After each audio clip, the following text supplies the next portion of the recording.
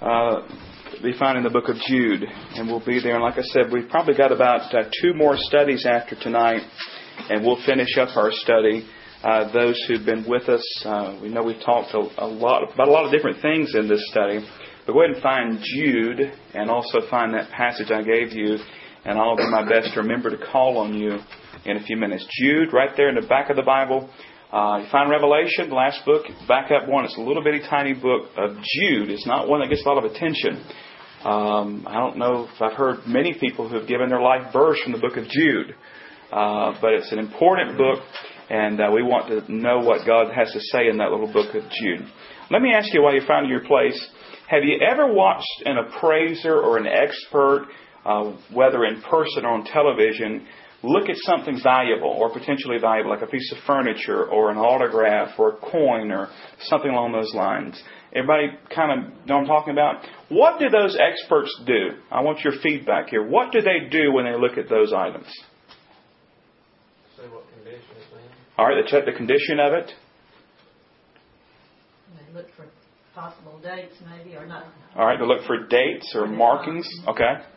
They write down details of what they are seeing. Okay, they write down details. See if it's a fake. All right, they see if it's a fake. Exactly. And you're leaning towards where I'm going with this. They really come down and they look at that piece as carefully as they can. They're looking for the distinguishing features and marks, and they're looking, first of all, to make sure it's real, because that makes the biggest difference. And some of you may have seen, like, the Antiques Roadshow. People come in there thinking they've got a piece that might be worth $20 and it might be a national treasure, and people who come in there thinking that they have a national treasure and it's not even worth $2. But it comes down a lot of times to whether or not it's real. And it comes down to the truth of this matter. You've heard this saying before. Appearances can be what? Deceiving. Appearances can be deceiving. And we started the book of Jude off with that thought. You remember I brought my gold coin? I remember my gold coin I brought. I talked to you about just how valuable one of these gold coins is if it were the real thing. This is a token, and it's not nearly as valuable. But we're going to be talking about and looking at that fact tonight, that appearances can be deceiving. And we're going to talk about, again, these apostates. And I'll be honest with you, I'll be glad to be done with the apostates for a while. These people are not pleasant people. But I want to give you, again, that definition of who and what an apostate is. And I've given to you this many times. So if you've heard it many times, it's a good review. If you've never heard it before, then listen carefully. Simply put, an apostate, or one who's practicing apostasy, is one who's turned away from the faith. They're not a child of God who's fallen from grace, because we know the Bible teaches if you're truly born again, then you're eternally secure. These are people who have received light, but not life. They profess to be saved, but they're really not saved.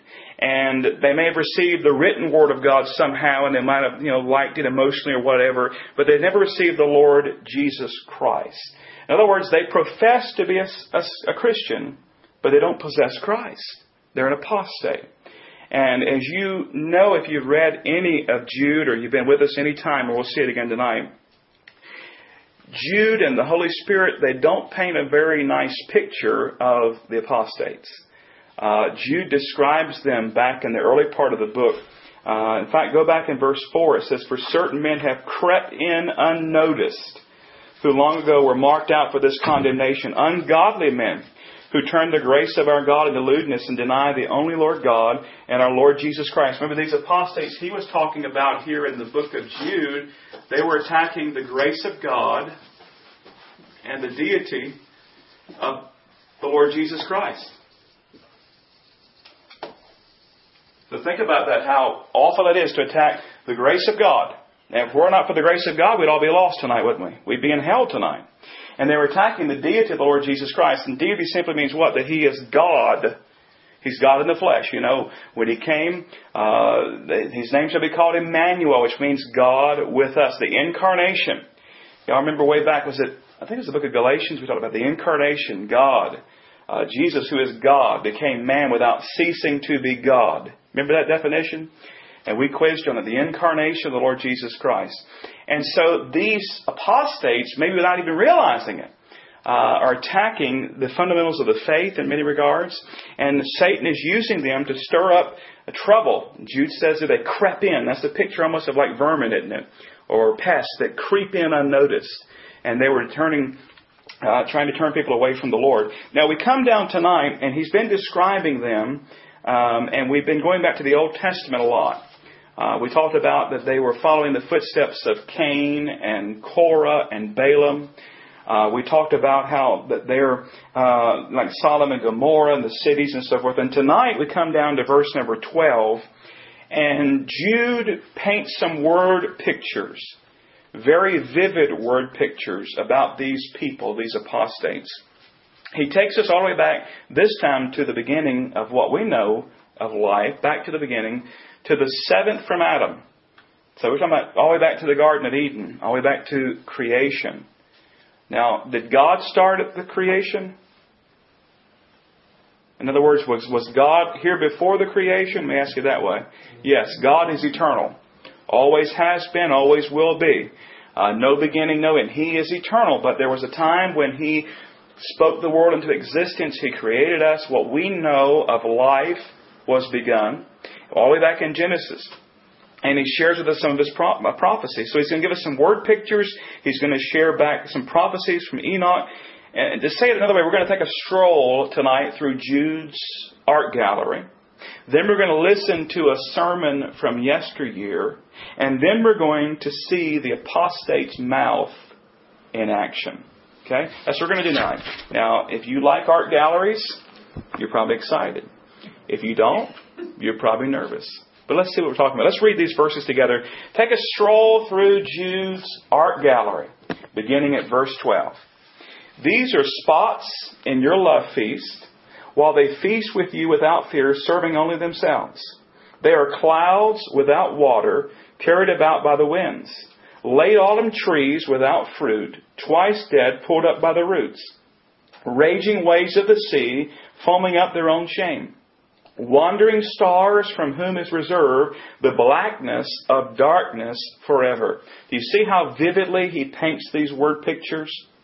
Talking about clouds and the sea and all these sorts of things. Well, let's look at each one of these paintings one by one. And as we look at these paintings, I want you to look very closely at them. And I want you to see exactly what he's trying to get across under the inspiration of the Holy Spirit. Notice the first one is a painting of a love feast. A love feast. And if you'll notice the beginning of verse 12, these are spots in your love feast, while they feast with you without fear, serving only themselves. Now you might be wondering, what in the world is a love feast? Well, we believe it was a meal that was eaten by the early church prior to the taking of the Lord's Supper. And it was eaten in connection with that. It was meant to foster fellowship and love and unity among the believers.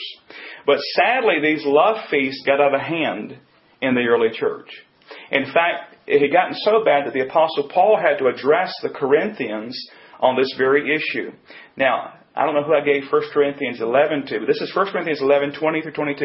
And as you read, try to read as loudly as you can. But listen to what Paul said about the love feast.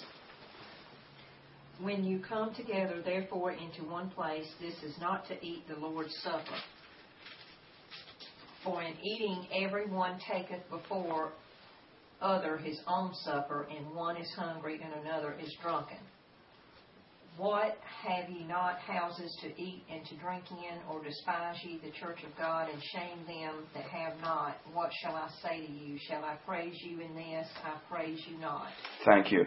If you caught that, what he was saying is, listen, when you come together, this eating of the love feast had gotten out of hand. He talked about there, one is hungry and another is drunk. Now, do you think that's a good thing to have going on before you partake of the Lord's Supper? Absolutely not. He talks about their shaming others. What should have been beautiful and awesome and wonderful had become anything but that. And Jude says about these apostates here that they're spots in your love feast, and they feast with you without fear, serving only themselves. And we've noticed over and over again, the apostate was all about themselves and bolstering up themselves. Now, if you step back and look at this love feast, and this painting that we're looking at, look at it very carefully, you're going to notice that it's painted aboard a ship. You say, what in the world are you talking about? Well, step back and look for a moment, and you're going to see this love feast is taking place on the ship, and this ship is about to run up on the rocks. You say, preacher, have you been drinking before you came tonight? No, I haven't. Now listen, I want to show you. If you go back in the Greek, where it says these are spots in your love feast, or these are blemishes. Many of you probably have spots. Do you have anything else there in your translation? Blemishes, spots in your love feast. It could also be rendered this way: sunken rocks or hidden rocks. And here's what the idea is. They were headed for shipwreck. That's the idea. There were sunken rocks and hidden rocks. We think about a shipwreck, we might think about the Titanic and that iceberg, and you just see the tip. But underneath is lurking something that brought about destruction. Now, if you've ever been on a boat or a ship, if you enjoy that kind of thing, maybe some of you do, maybe some of you dread getting on one. Regardless, if you get on a boat or a ship, one thing you do not want to do is to do what? You don't want to run up on rocks or anything that's hidden below the water. And so if you go back there, it could be translated that these, if you will, these are sunken rocks or hidden rocks. In other words, they were seeking to move the church toward ruin and shipwreck. There were spots in their love feast, those hidden rocks, those sunken ships. Not a pretty picture, but Jude is not done yet. If we move on to the next painting in verse number 12, it says, "They are clouds without water, carried about by the winds." So as we move to this next painting, we see what looks like a scene of some rain clouds, and those are wonderful things. But if you look a little bit closer at that picture, we notice something about the landscape. While it looks like there are rain clouds, we notice the land is dry and parched and barren. Those rain clouds have not produced any rain whatsoever. The clouds are there, but there is no rain. Now, this is talking about the apostates. Let's get some more scripture on that. Who has Luke 12:54? I do. All right. And he was also saying to the crowds, when you see a cloud rising in the west, immediately you say, a shower is coming, and so it turns out. All right, thank you. That's the normal thing, right? When rain clouds move in, what do you have? Rain. That's not what happened to the apostates. Who has Proverbs 25:14?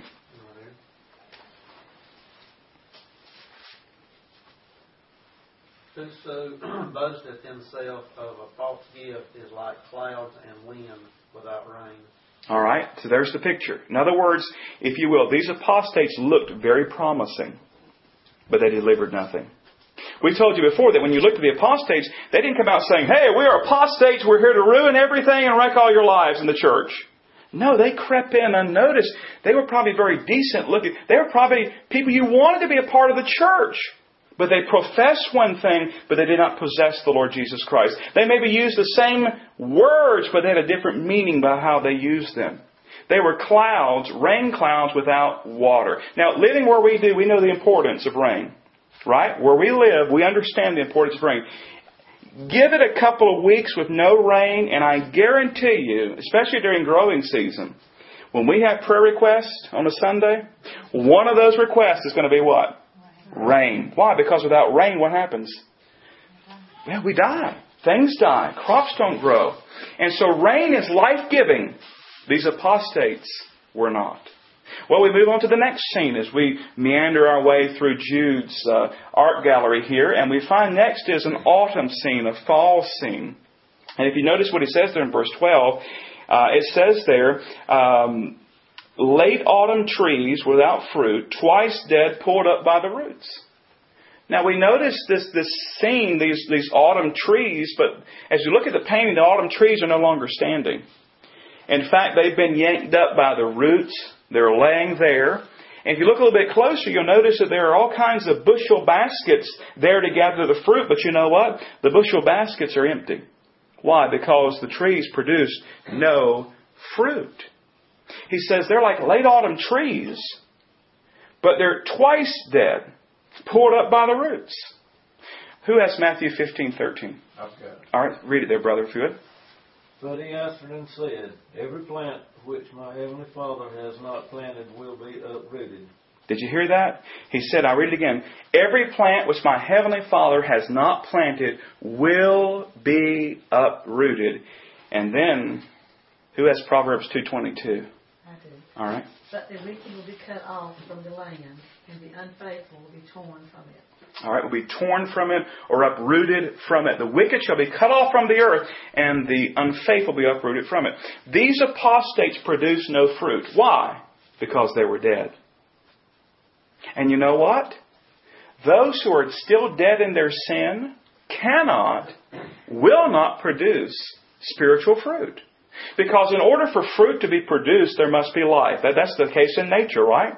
If you've got a fruit tree and it's dead, when harvest season comes, you aren't getting anything. Maybe some dead branches or whatever.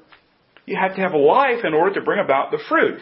So we see again, truly appearances can be deceiving. Here they are, these beautiful autumn trees. They should be producing fruit, but they're not. And he says they're twice dead, pulled up by the roots. So again, not a pretty picture. These apostates are not the company you want to keep. But we move on to another painting. Well, maybe it can get better. As we're going to move now from the autumn trees, we're going to the ocean. Now, I love the ocean. I love going to the beach, and I love that kind of setting. But I want you to notice what it says in verse 13. Raging waves of the sea, foaming up their own shame. Raging waves of the sea. So in other words, as you look at it, you're looking at a picture, and it's not a calm, beautiful picture. It's a picture of a stormy sea. Now, what could that be? Well, who has Isaiah 57:20-21? All right, if you'd read that, please. But the wicked are like the troubled sea when it cannot rest, whose waters cast up mire and dirt. There is no peace, saith my God, to the wicked. Thank you. Does that not fit what he's saying there? And just say it again. The wicked are like the troubled sea when it cannot rest, whose waters cast up mire and dirt. There is no peace, says my God, for the wicked. This is not a picture of a beautiful, calm sea with just nice rolling waves. It's a tumultuous picture there. And one author noted it would be kind of like when you see an ocean that's waging with the waves and all, and each wave brings up litter and garbage and pollutants from the sea and are just polluting the whole area. I remember we went out to the West Coast one time.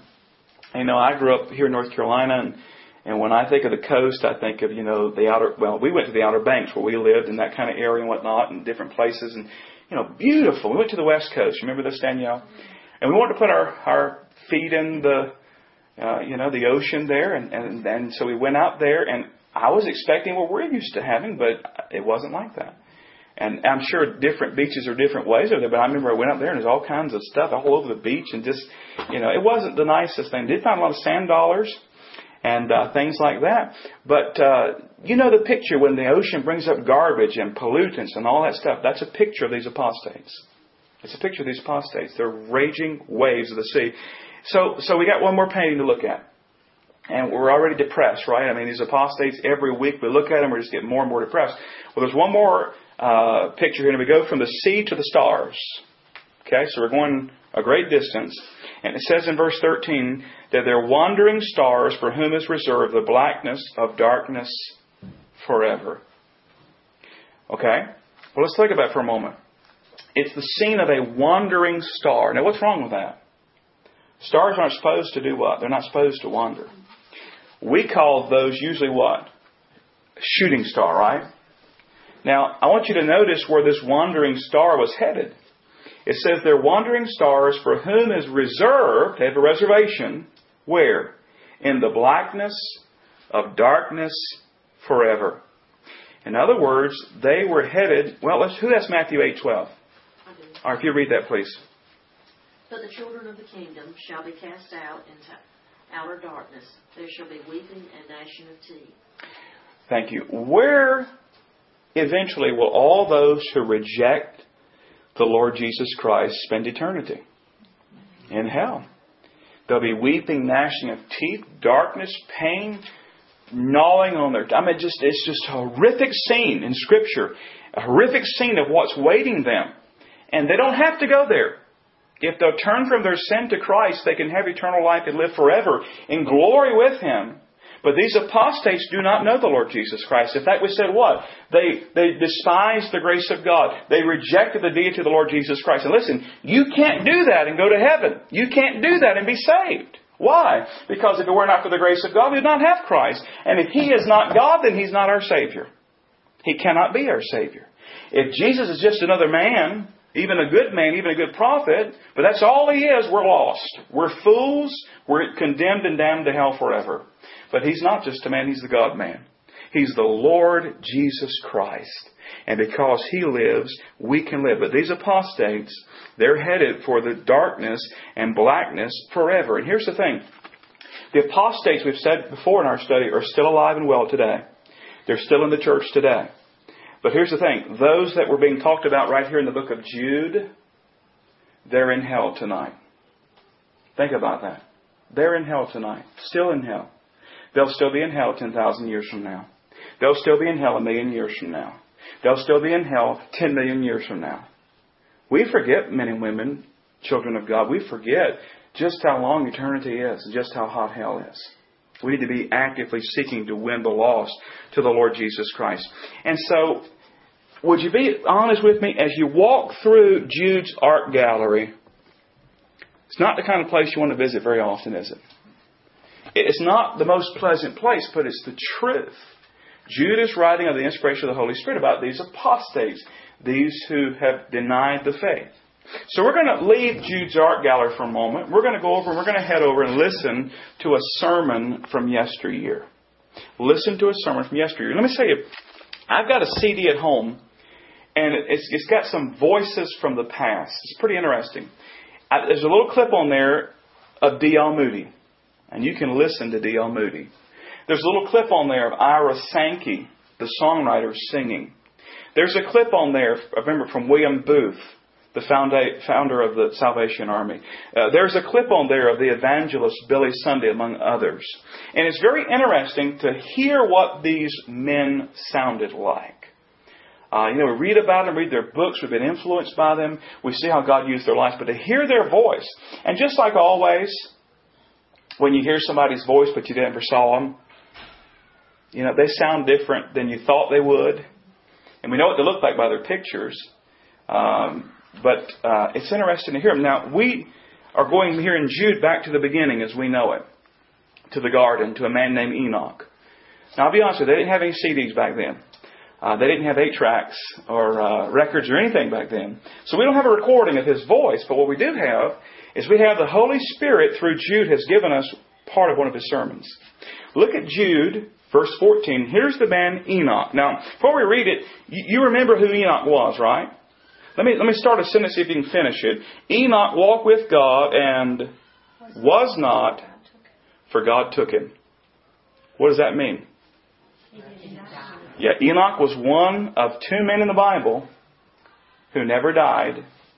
Somebody said it's kind of like this, that he and God were walking along one day, and God said to Enoch, well, we're closer to my house than yours. Why don't you just come on home with me? He's one of 2 men who never died. Who's the other one? Elijah. Yeah, exactly. Enoch was a godly man. He walked with God. And he went on without dying. But let's see what he said here in his message, in his verses 14 and 15. Don't you wish I preached that short? This can't be the whole, but this is part of what this prophecy is. Now, Enoch, the 7th from Adam, so we're going all the way back to Adam, the first man. The 7th from Adam prophesied about these men. Now, wait a minute. Who are we talking about here in Jude? The apostates.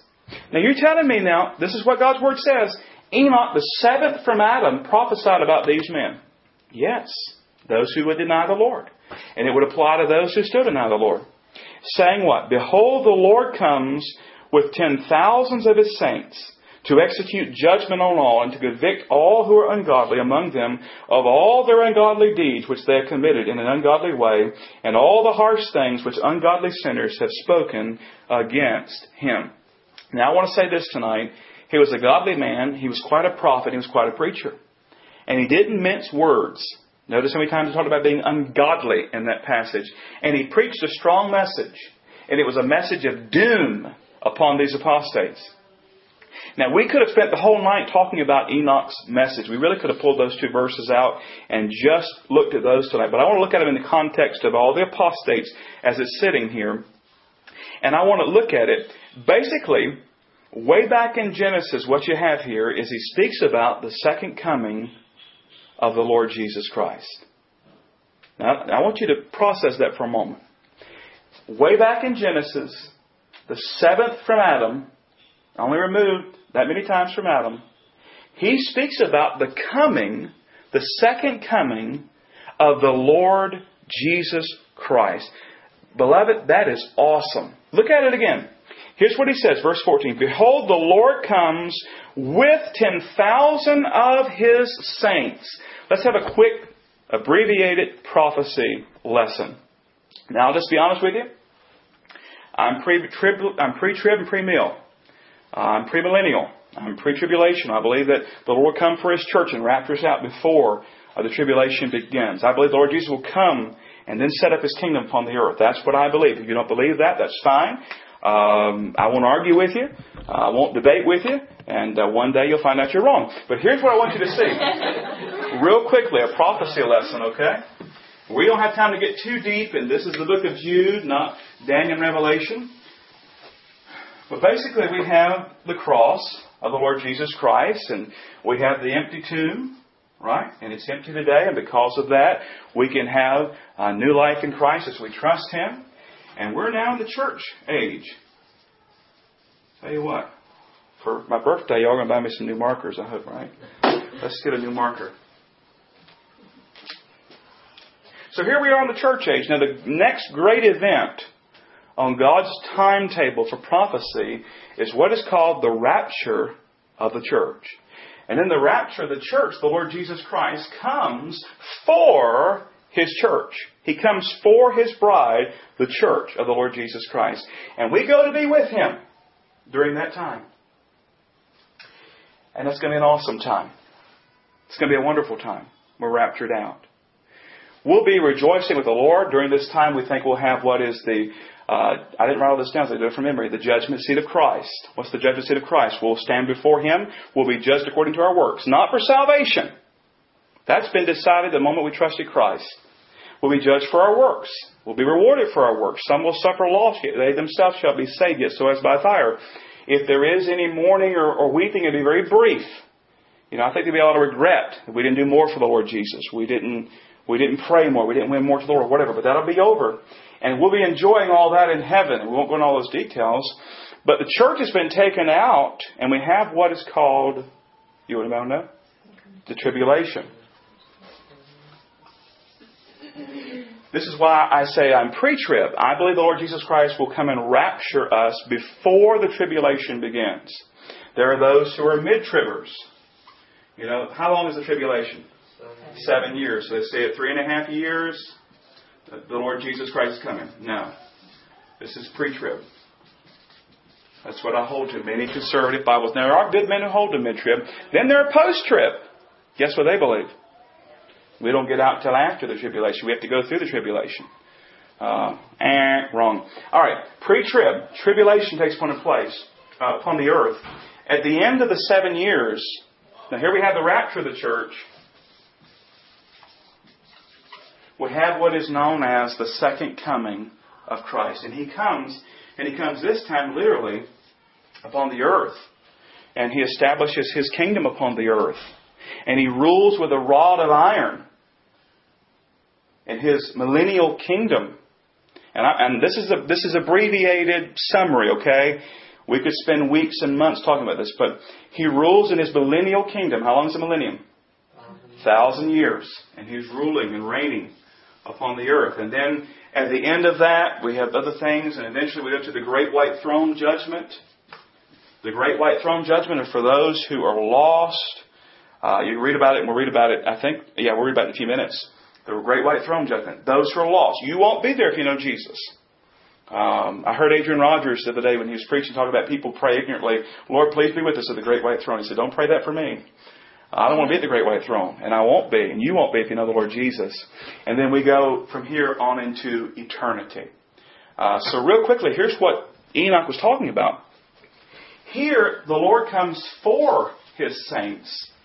Here at the second coming, He comes with them. Now I want you to go back to Enoch, what he says there in Jude 14. And Enoch, the seventh from Adam, prophesied about these men, also saying, Behold, the Lord comes what? With 10,000s of His saints. So what's he talking about ultimately? I believe he's ultimately talking about the second coming of the Lord Jesus Christ. In that is us. We come with Him. Now here's what's awesome about it. What's He coming to do? He's coming to execute judgment on all, to convict all who are ungodly among them of all their ungodly deeds which they have committed in an ungodly way, and all the harsh things which ungodly sinners have spoken against Him. You know, we have His millennial reign, we have the great white throne judgment. Now here's what I want you to get from this. What Enoch is saying is, listen, their days are numbered. Their days are numbered. Everybody's days are numbered. Wickedness will not go on forever. This is a very abbreviated prophecy summary here. But we know that that day is coming. Let's read about the great white throne, because these men, these apostates, are doomed. Remember, they're not just unbelievers. These are those who deny the faith. But likewise, those who are just unbelievers. Those who put off getting saved and died before they did. Those who just outright deny the Lord. Those who are atheists. Those who are good, moral, decent people who, depending on their own self-righteousness, but never trusted Christ, they're going to be at the great white throne judgment because they're lost. They're going to spend eternity in hell. Many will say to me in that day, Lord, Lord, we did this in your name and that in your name. Many wonderful, fine, decent folk will be there. Sad to say, many church members will be in hell. Say, how is that possible? Being a church member doesn't save you. Being a Baptist doesn't save you. The Lord Jesus Christ saves you. Huh? It helps? I don't know. I'm afraid hell would be a lot hotter for Baptists to sit in the pew and heard the gospel every Sunday, don't you? Yeah. Let's look at the great white throne judgment. Now, this is not something we read with a grin on our face. This is awful what we're about to read. Revelation 20, verse 11. Then I saw a great white throne, and Him that sat on it, from whose face the earth and the heaven fled away, and there was found no place for them. And I saw the dead, small and great. It doesn't matter who you were here. You could be a king, a prince, or pauper. It doesn't matter. You're going to stand before God if you don't know the Lord Jesus at the great white throne. He saw the dead, small and great, standing before God. And the books were open. And another book was open, which is the book, of life. And the dead were judged according to their works, by the things which were written in the books. You can't escape it. The sea gave up the dead who were in it. Death and Hades delivered up the dead who were in them, and they were judged, each one according to his works. Then death and Hades were cast to the lake of fire. This is the second death. And anyone not found written in the book of life was cast into the lake of fire. Now I want you to get a hold of this, beloved. Enoch prophesies about that. Well, I'm not getting ultimately specific, but he prophesies way back in Genesis. Says, listen, the Lord is coming with 10,000 of His saints to execute judgment upon all these ungodly people. Now, we're still warning people about that tonight. Your family, your friends, your co-workers, your neighbors, all of them are going to spend eternity in either heaven or hell. And the difference between heaven and hell is the Lord Jesus Christ.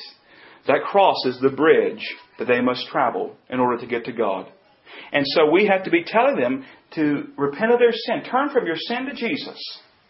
And Enoch, way back when, prophesies. Now we're running short on time. We've spent a lot of time tonight in Jude's art gallery. We've taken some time to listen to a sermon from yesteryear. We've got one more thing to look at. And I wish we could finish on a pleasant note, but we've got to talk about the apostate's mouth. You know any mouthy people? Don't answer out loud. I mean, people that just, they say they run off at the mouth, they say things up, not to say they put their foot in the mouth, they say inappropriate things. Well, I mean, your mouth can get you in trouble, can't it?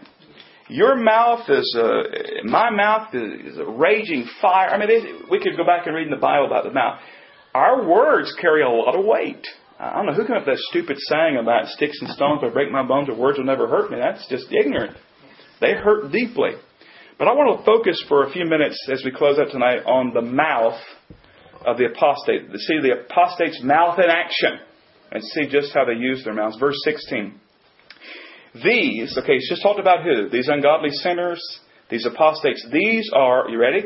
Grumblers, complainers, walking according to their own lust, And they mouth great swelling words, flattering people to gain advantage. I want you to notice the descriptive words again.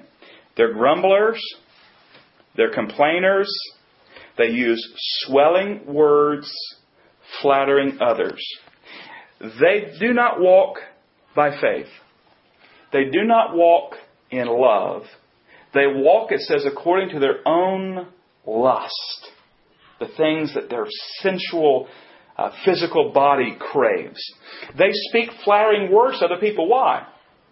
For their own advantage.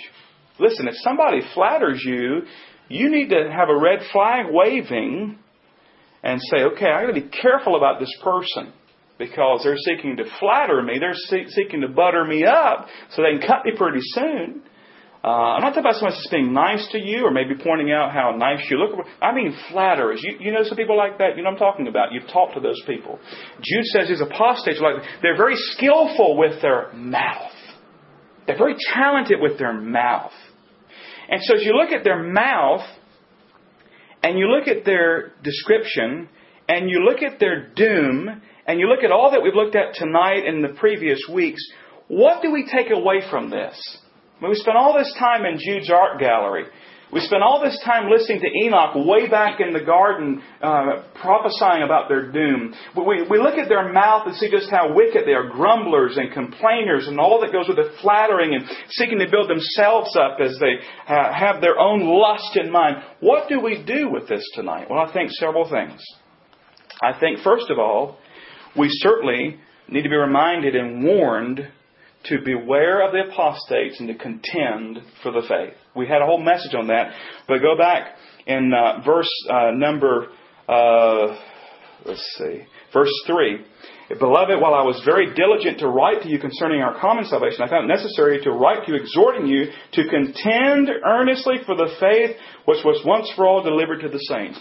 To defend the faith, to stand up for the truth. To speak the truth in the midst of lying and flattery and grumbling and all that. To stand and say, thus says the Lord. Listen, the Bible is the final authority for us. Period. It's the final authority. And so we have to contend for the faith. But listen, let's just be honest about it. A lot of this is depressing. It's getting hot here now. Maybe I just need to calm down. A lot of this is depressing, isn't it? When you look at these apostates, you think about their doom. And listen, we shouldn't be happy anybody's going to hell, should we? Our hearts should be broken over those who are lost without Christ. Everybody needs Christ. Everybody needs salvation. The rapist, the drug addict, the child molester, and I think they should be certainly punished for what they did, and justice should prevail. But listen, we don't want to spend eternity in hell. They need to be saved and turn from their sin to Christ. But listen, in the midst of all this depressing stuff, I see something very encouraging. In the midst of Jude, I see something very encouraging. You say, what is it? The Lord is coming again. The Lord is coming again. As wicked and as wild and as horrible as our world is becoming, as much evil as we see all around us, you mentioned earlier about these people getting killed, all these things going on, the Lord is coming again. And listen, the Lord is coming to set things straight. This wickedness and evil will not go on forever. One day it will be judged. One day it will be condemned. Praise the Lord. Jesus is coming again. And here's the thing we need to remember. He is our focus. I can't just keep my eyes on the evil and wickedness. I'll be so down in the dumps I won't be able to function. I can't just keep my eyes just on the apostates. I got to contend for the faith and I got to stand for the truth. But I can't have my focus there. My focus must be upon the Lord Jesus Christ. Did I give anybody Hebrews 12? All right, I want you to listen to this verse, these two verses, Hebrews 12. Therefore, we also, since we're surrounded by so great a cloud of witnesses, let us lay aside every weight. This is the ladies' theme verse, I believe you share with us on Sunday. Let us lay aside every weight and the sin which so easily ensnares us. Let us run with endurance the race that is set before us, looking unto whom? Unto Jesus. Why do we look at Jesus? He's the author and finisher of our faith, who for the joy that was set before him endured the cross, despising the shame, and is set down at the right hand of the throne of God. In the midst of our Christian walk, beloved, our focus, like a laser beam, must be stayed upon the Lord Jesus Christ. He is the author and finisher of our faith. I love what Maxwell Coder, he's got a little commentary on Jude. It's a classic. I love what he said about the child of God, contrasting them with the apostates. Listen as I give this to you. He's talking about those of us who know Christ and then the apostates. He said, instead of being lifeless, dangerous rocks, Christians, you and I, we're living stones. 1 Peter 2:5. Rather than being waterless clouds, we are sources of living water. John 7:38. Far from being dead trees, we're called trees of righteousness, the planting of the Lord. Isaiah 61:3. In contrast with raging waves, we have peace like a river and righteousness as the waves of the sea. Isaiah 48:18. Whereas wandering stars have reserved for them the blackness of darkness forever, true believers shine as the stars forever and ever. Daniel 12:3. Beloved, that's awesome. And that's ours not because of our righteousness, not because of we're somebody and we're so great. No, it's ours because we have Christ and Christ has us. Because even greater, and we're going to close with this, even greater is what he said when he contrasted the apostates and our Savior, the Lord Jesus Christ. Listen to what he said. He said, Jesus, He's the rock of our salvation, but they are hidden rocks threatening shipwreck to the faith. He comes with clouds to refresh His people forever, their clouds which do not even bring temporary blessing. He is a tree of life. These are trees of death. He leads beside the still waters. They're like the restless, troubled sea. He's the bright and morning star, heralding the coming day. They are wandering stars, passing a night of eternal darkness. Praise God. Praise God for our Savior, the Lord Jesus Christ. So listen, do you know Him tonight? Do you have eternal life? Have you turned from your sin to Christ? If not, one day you'll lift up your eyes in hell. One day you'll stand before the great white throne. One day you'll be judged according to your works and be cast to the lake of fire. Friend, don't let it happen. Trust Him now. But as a child of God, as I read all this and studied this, I could not help but cry, even so come, Lord Jesus. Here's what I want to leave you with tonight, and we're going to leave. Don't grow weary and discouraged, Christian. Don't grow weary and discouraged. Keep your eyes on Jesus. I don't know what's going on around you. I don't know what you're facing.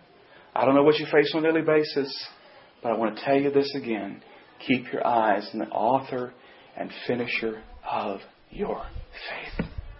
Why do we ignore the book of Jude? It's an awesome book, isn't it? I mean, it's just chock full. Why? Because it's God's Word. We're probably going to spend 2 more times in it. And then we'll move on. We're out of time. We need to pray. And let me say, God bless you. Thank you for being here. Next time, grab somebody by the scuff of the neck and bring them with you. And we'll have double the crowd. Right? Let's pray. Father, we love you and praise you and thank you for your goodness.